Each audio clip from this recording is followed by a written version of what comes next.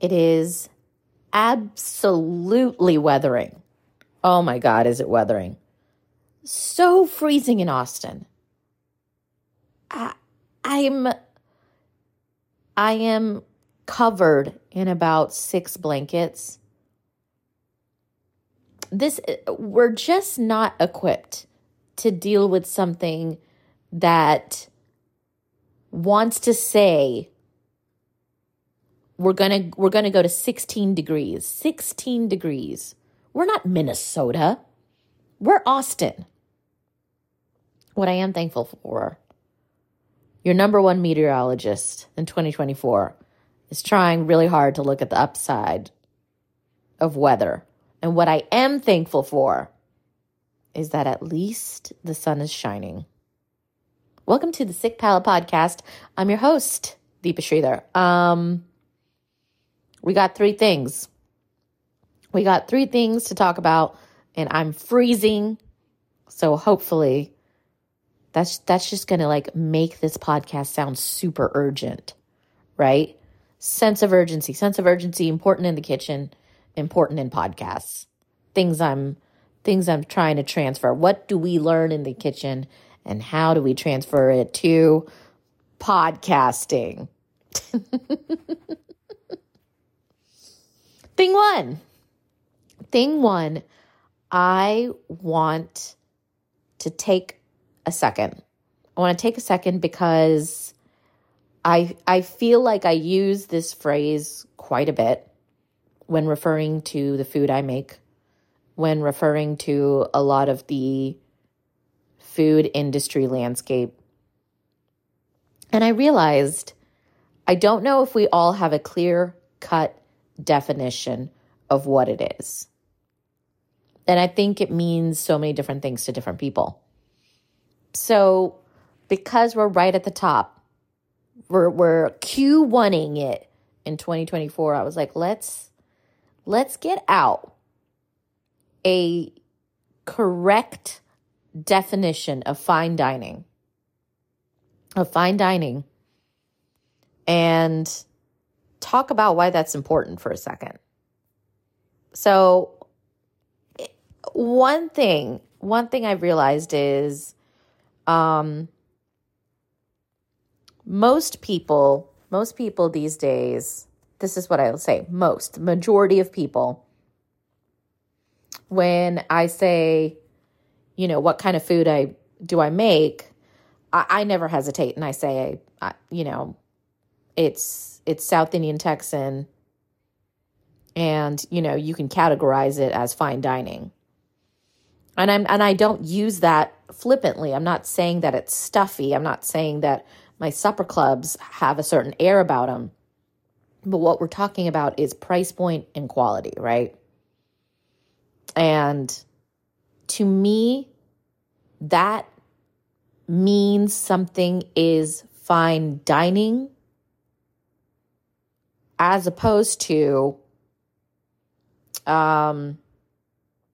getting something that's, by the way, just as good, right? But at a different price point. I think it has less to do with atmosphere. So what does Wikipedia say? Fine dining is a restaurant experience already. I'm not a restaurant. That is typically more sophisticated, unique, and expensive than an average restaurant. The decor of such restaurants features higher quality materials, with establishments having certain rules of dining, which visitors are generally expected to follow. Sometimes, and this is never the case in my stuff, sometimes including a dress code, which I think for the most part, that's really what it is, right?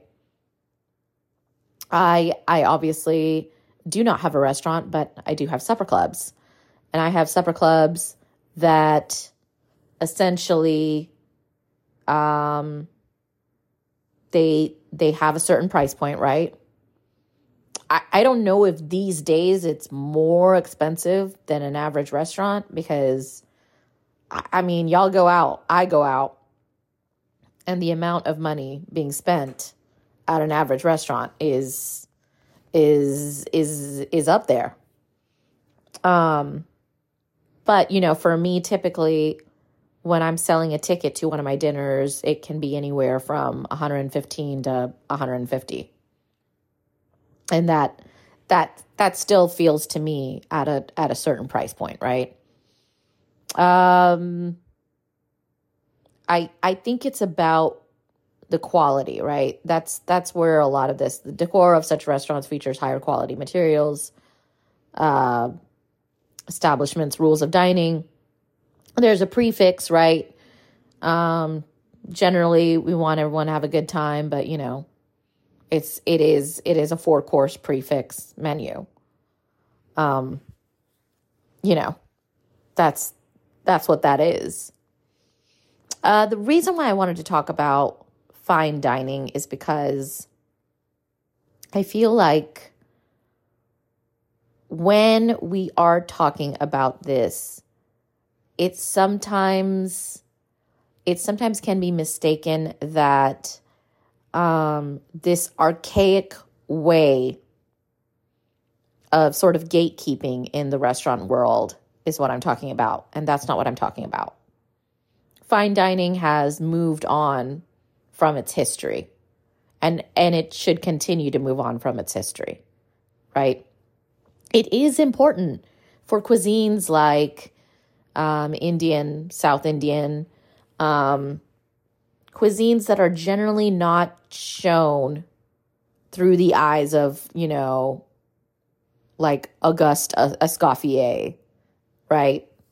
Very important food figure, but we're not just talking about French food. We're not just talking about a Euro-Western food being the sort of precipice, the capital of fine dining anymore, right?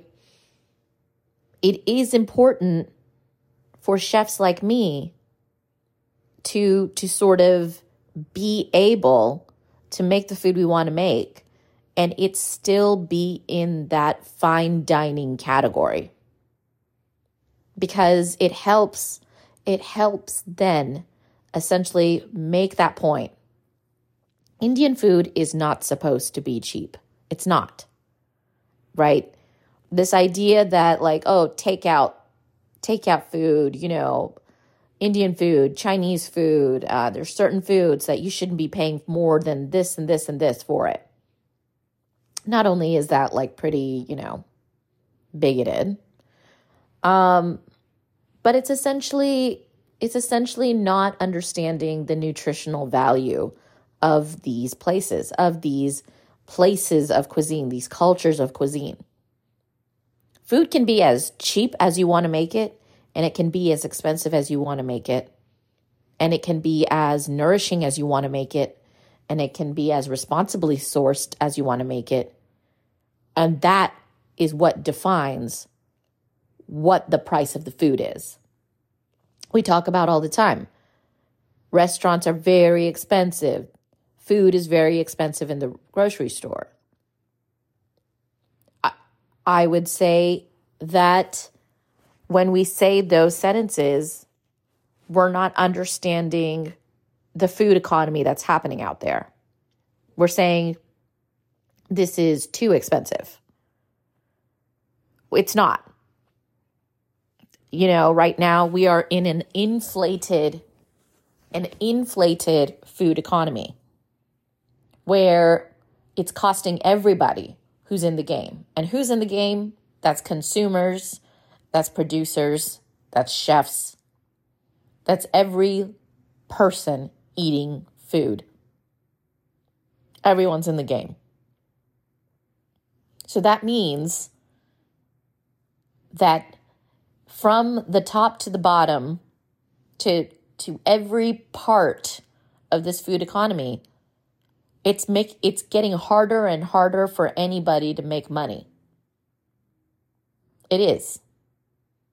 Right now, we're in a place where food in general is expensive. So when you do go to a restaurant, it is going to be higher priced. That's so they can still survive. That's so essentially, I talk about this often. I really roll my eyes when people start talking about like, why do restaurants have small plates?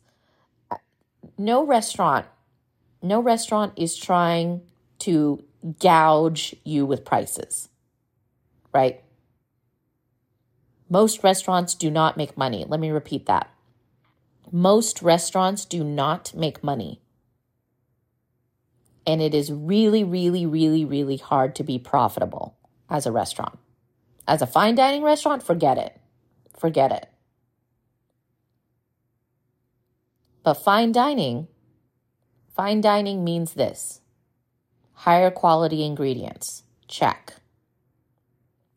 A price point that's maybe a little bit above your average restaurants, though, caveat, how true is that anymore? So when you are dealing with an establishment that is categorizing itself as fine dining, think about that as the criteria. I think that's really important. I think that's important two ways. There's a lot of restaurants out there that maybe don't need to have that label, and there's a lot of restaurants out there that definitely do. And there's a lot of creators. More importantly, I think fine dining is going to exist mostly,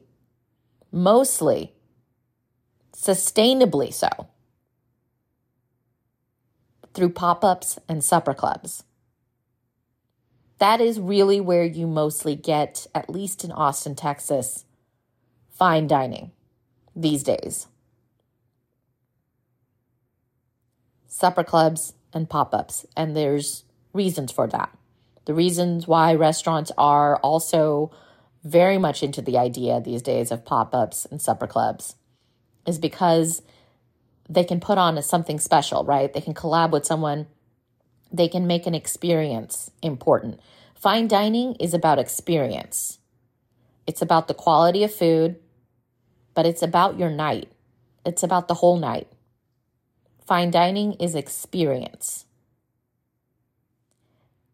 And it's not very sustainable to put on a whole experience, a whole event, day to day. But there is value in throwing a supper club, a pop-up, a special moment. So, with all that being said, another hope of mine in 2024 is when we see these best restaurant lists, when we see these, best food lists going out there, I hope there are more pop-ups and supper clubs included on those lists. Selfishly so, sure, fine.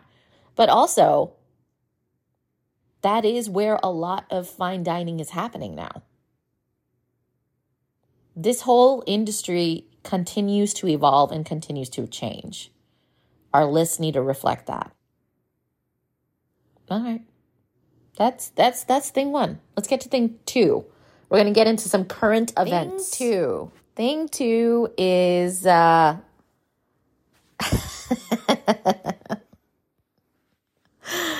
thing two is one of those things where you shouldn't be surprised. At the same time, my thesis stands. I wrote a newsletter last year. I'll try to link it on the Substack notes, where essentially I was making the case that the wealthy, the rich, have really bad taste. It's incredible. So Bon Appetit wrote, I guess this is like part of their own sort of little newsletter that they do, or I guess like subsection, I don't know. But it's called Delicious or Distressing. And then they kind of gather a lot of like just like news of the day, news of the week, sort of what could be quote unquote delicious or distressing. And they had a couple things that really just solidify my thesis, right? First thing they're talking about is Mark Zuckerberg. You know how he was building that insane, like, doomsday house in Hawaii, which I'm sure indigenous Hawaiians are so happy that Mark Zuckerberg has decided to make a giant compound in the finite lands of Hawaii. Just really amazing stuff. Well, he's also quote unquote building a herd of cattle, which is also like just an insane sentence in general, right? And that means that he's sort of designing them, and they're going to be fed a top diet of beer and macadamia nuts.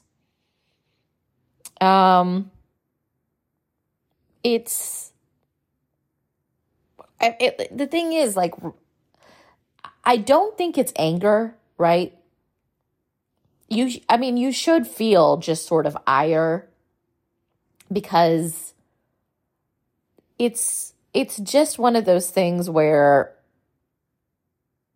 okay, I guess, fine, like, who's going to stop you? But he's assuming the nuts and the beer are going to make the beef taste better. What I think is hilarious about this is that I feel like a lot of billionaires, when they have these ideas, they sort of are like, oh, no one has ever looked into the diet of cows, right? No one would know this. I'm going to do something really amazing. But the point is that there is actually quite a bit of research out there on what makes cows taste better. And a lot of that research comes from ranchers, from people who have been in the business of quote unquote building cows, right?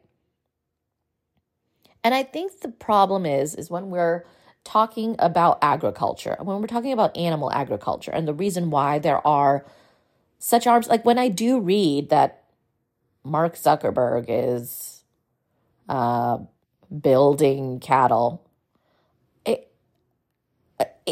the case for veganism is strong. And that's coming from me. Like, it's hard to not read that and be like, you know what? I see their point. I get you. I see y'all. Okay. There's a quote. It'll take a couple more years to fully explore this diet, how this diet affects taste. But at a minimum, macadamia nuts are very high nutrition density with lots of proteins and fats. It's animal agriculture these days. When you read these things, you realize how very little it has to do with the animal's well-being, right? It's just so apparent when you are dealing with somebody who does not seem to care about their relationship with the earth. And that's the issue. That's the issue. It's all about the quality of meat. There's not one, and the thing is, the reason why animal agriculture, when it's done in small, local ways, done with love, done with experience, done with generations, is that there is a relationship, right? There's a relationship with the cow. There's a relationship with the cow's diet according to the land, right? Everything is about terroir, right? It's a French word we use for wine, but it is. Everything is about that. It just, I don't know. Reading those things left me cold. And definitely made me rethink my own stance on soy riso, on Boca burgers. Like, it's hard to read that sentence. I'll tell you what. Second sentence that is also going to, also, I love the idea that you will ply animals with beer and nuts. And the only way you think you're going to be able to test out exactly what it's going to be, what the end result is in a couple years. The fucking hubris, man. The hubris. It's crazy. Second thing about rich people having no taste. Apparently, what the rich are drinking, according to this Bon Appetit quickfire article, is glacier ice. So, the first sentence, and listen, they wrote it so that way you do feel like something, right? If you've ever had the sneaky feeling that the ultra-wealthy are indeed fueling the environmental destruction of our planet with a wanton disregard for the well-being of literally everyone else, well, I have some good news and some bad news for you. The good news, you're right. The bad news, those people have moved on to literally drinking glacier ice shipped to Dubai. This is being shipped to Dubai. And so there's a company in Greenland that's selling glacier ice from the fjords, specifically shipping them to cocktail bars in Dubai. And the idea, the reason is that it is not only just like the prestige of drinking, this like millions of years old, cube of ice. But apparently glacier ice doesn't have bubbles in it because it's so old. The air has been pressed out. So it melts.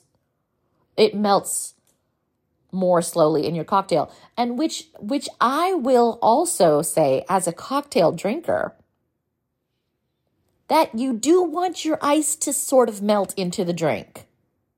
It's part of the flavoring of it, the changing of it. It's why whiskey and water is so popular. It's so stupid. It's so dumb. And that's the reason that they're shipping these ice cubes.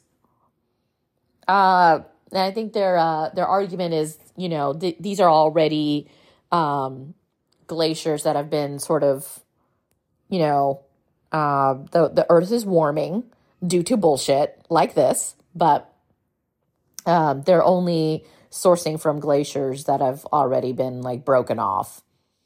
Okay. And then they're working on making it carbon neutral, which is still, the issue is though, currently there is frozen ice being shipped from the fjords to Dubai. And it is not carbon neutral. Anyways, and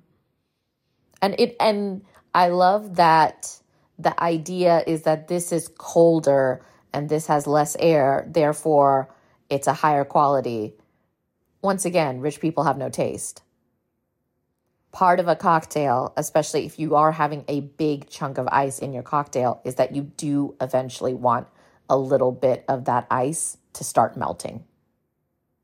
It helps. Water is a flavoring agent in a lot of cocktails that use big pieces of ice. The rich have no taste, but they will ruin the world for their bad taste. Anyways, that's thing two. I will link the article in the Substack notes. So let's move on to thing three. And thing three actually is a little bit, it's like a segue from 2 into 3. And this is more on when you are working in creative fields. I said this at the end. Q4 2023. Feedback matters. I think when I read articles like, Mark Zuckerberg and his compound, building cows or whatever the fuck. There's nobody obviously in that guy's circle being like, now, should we get a second or third opinion? Right? That person doesn't exist in that circle. But feedback is super important no matter what level of creative you're at. And if you aren't able to either take in feedback or listen to it and understand the value of it, it reflects in the quality of your work, right? Like I have, this week, I had a harebrained idea that I still might do. But I am taking in a lot of feedback from. I'm basically trying to see if I can get a very insane supper club idea down. See if it's possible. And there's just more to be sort of parsed through. But what I will say is right now there's a couple people who I trust, either on my team, adjacent to my team, who have given me a lot to think about. And sort of giving yourself a risk assessment. What is it going to do? How is it going to help your brand? Number one. Number two, not only is this thing viable, right? But is the quality of the thing going to be, and listen, anytime we do a supper club, there's going to be quality, but like you really do have to think about these things. And when people are hesitant, when you have an idea and they're not immediately like, oh my God, that's amazing. Absolutely. That's really valuable. Gauging someone's hesitant, especially if you believe in that person's opinion, right? It's a really good way to make sure what you're doing makes sense to the thing you're building. And I think a lot of the reason why feedback is hard to take is because what I want to do is not necessarily what I need to do. Sometimes those things match, and that's really exciting. But what you want to do as opposed to what you need to do, you have to also be okay with that not necessarily meeting at every project. I don't know. Feedback matters. Feedback really, really matters. It's also helping me kind of gauge who I want to work with. What a really important 2023 lesson is, if the people you're working with don't have that ability to reflect, don't have that ability to sort of understand the thing that y'all are building together, can be improved, always can be, then there's not much you can do. There's not much there. People need to be able to put in the work. And that's just really important. I know I just said a lot of vague things, but it was a very powerful week this week for me to take in my own advice. Feedback matters. Am I still going to try and do it? Possibly. But with the knowledge that at every step, if there is pushback, or if there is sort of the sense that this thing doesn't work, I can go back to those people. They'll let me know, hey, you could do it. Might be tricky. You could do it. Would love to know how it fits in your plan. You could do it. What's the goal? They might be right. And I might be wrong. Feedback, man. Surround yourselves. Surround yourselves with people who want to build something with you in this reality. Whether or not you're tethered to it, it's just really important to have those people around you. Okay, I think that's everything. That's all 3 things for this week. We're out of here. I wanted to reiterate that this Substack is going to be expanding content-wise. Really, really, really excited for a lot of different things. Something that is going to be happening, it's an addition. Video content is soon going to be hitting this Substack. First for paid subscribers, and then will be available to all eventually. But the first things first that we're going to bring back is wine reviews. So I've missed them. I know y'all have missed them. And I want to be able to do that idea, but do it in the form of short form content. So we're going to do wine review videos with all the notes included in the post. Everything you need to know about that wine. And I'm really, really excited for it. And just so you know, if you want to be a paid subscriber, there's several different ways you can do it. You can pay whatever you want as a founding member. You can pay $30 a year, do annual. You can do $5 a month. And if you want to do custom, email me. I'm down. Let me know, because we're going to be hitting it hard. You're going to get all the recipe archives. You're going to get a lot of new recipes this year, and you're just going to get a lot of extra content. So, yeah. All right, y'all. I am out of here, and I will talk to y'all next week.